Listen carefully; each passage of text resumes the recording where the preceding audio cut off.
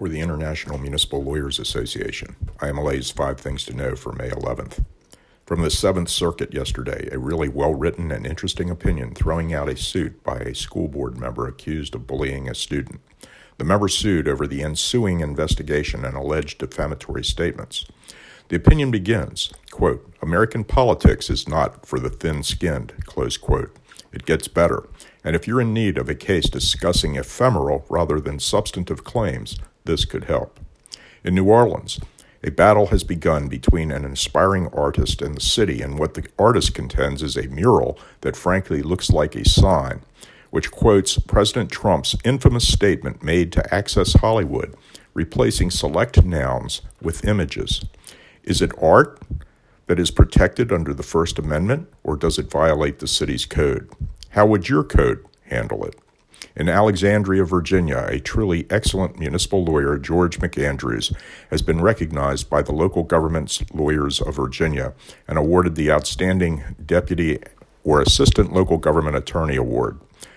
Alexandria has been fortunate to have George's services for over 26 years.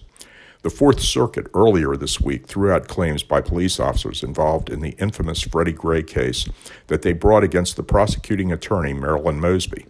The court concluded that everything Mosby did in charging the officers and in delivering a press briefing about those charges was protected by immunity. History may not be so kind to Mosby when a case study of the events and prosecution looks more deeply into this series of events. For our employment lawyers, Indianapolis won an interesting case in the 7th Circuit where a member of the fire department filed a false claims action claiming the department had acted improperly. Concurrently, the claimant's son was seeking employment. When the son was not selected, he claimed retaliation based on the father's False Claims Act claim.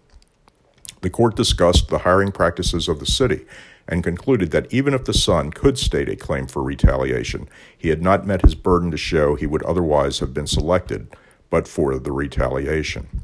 We're already getting ready for our conference in Houston. We expect our conference to have some of the best and most interesting programming ever.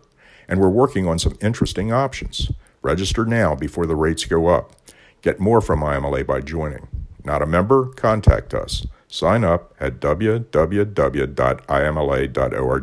Have a great day and make it an inspirational one.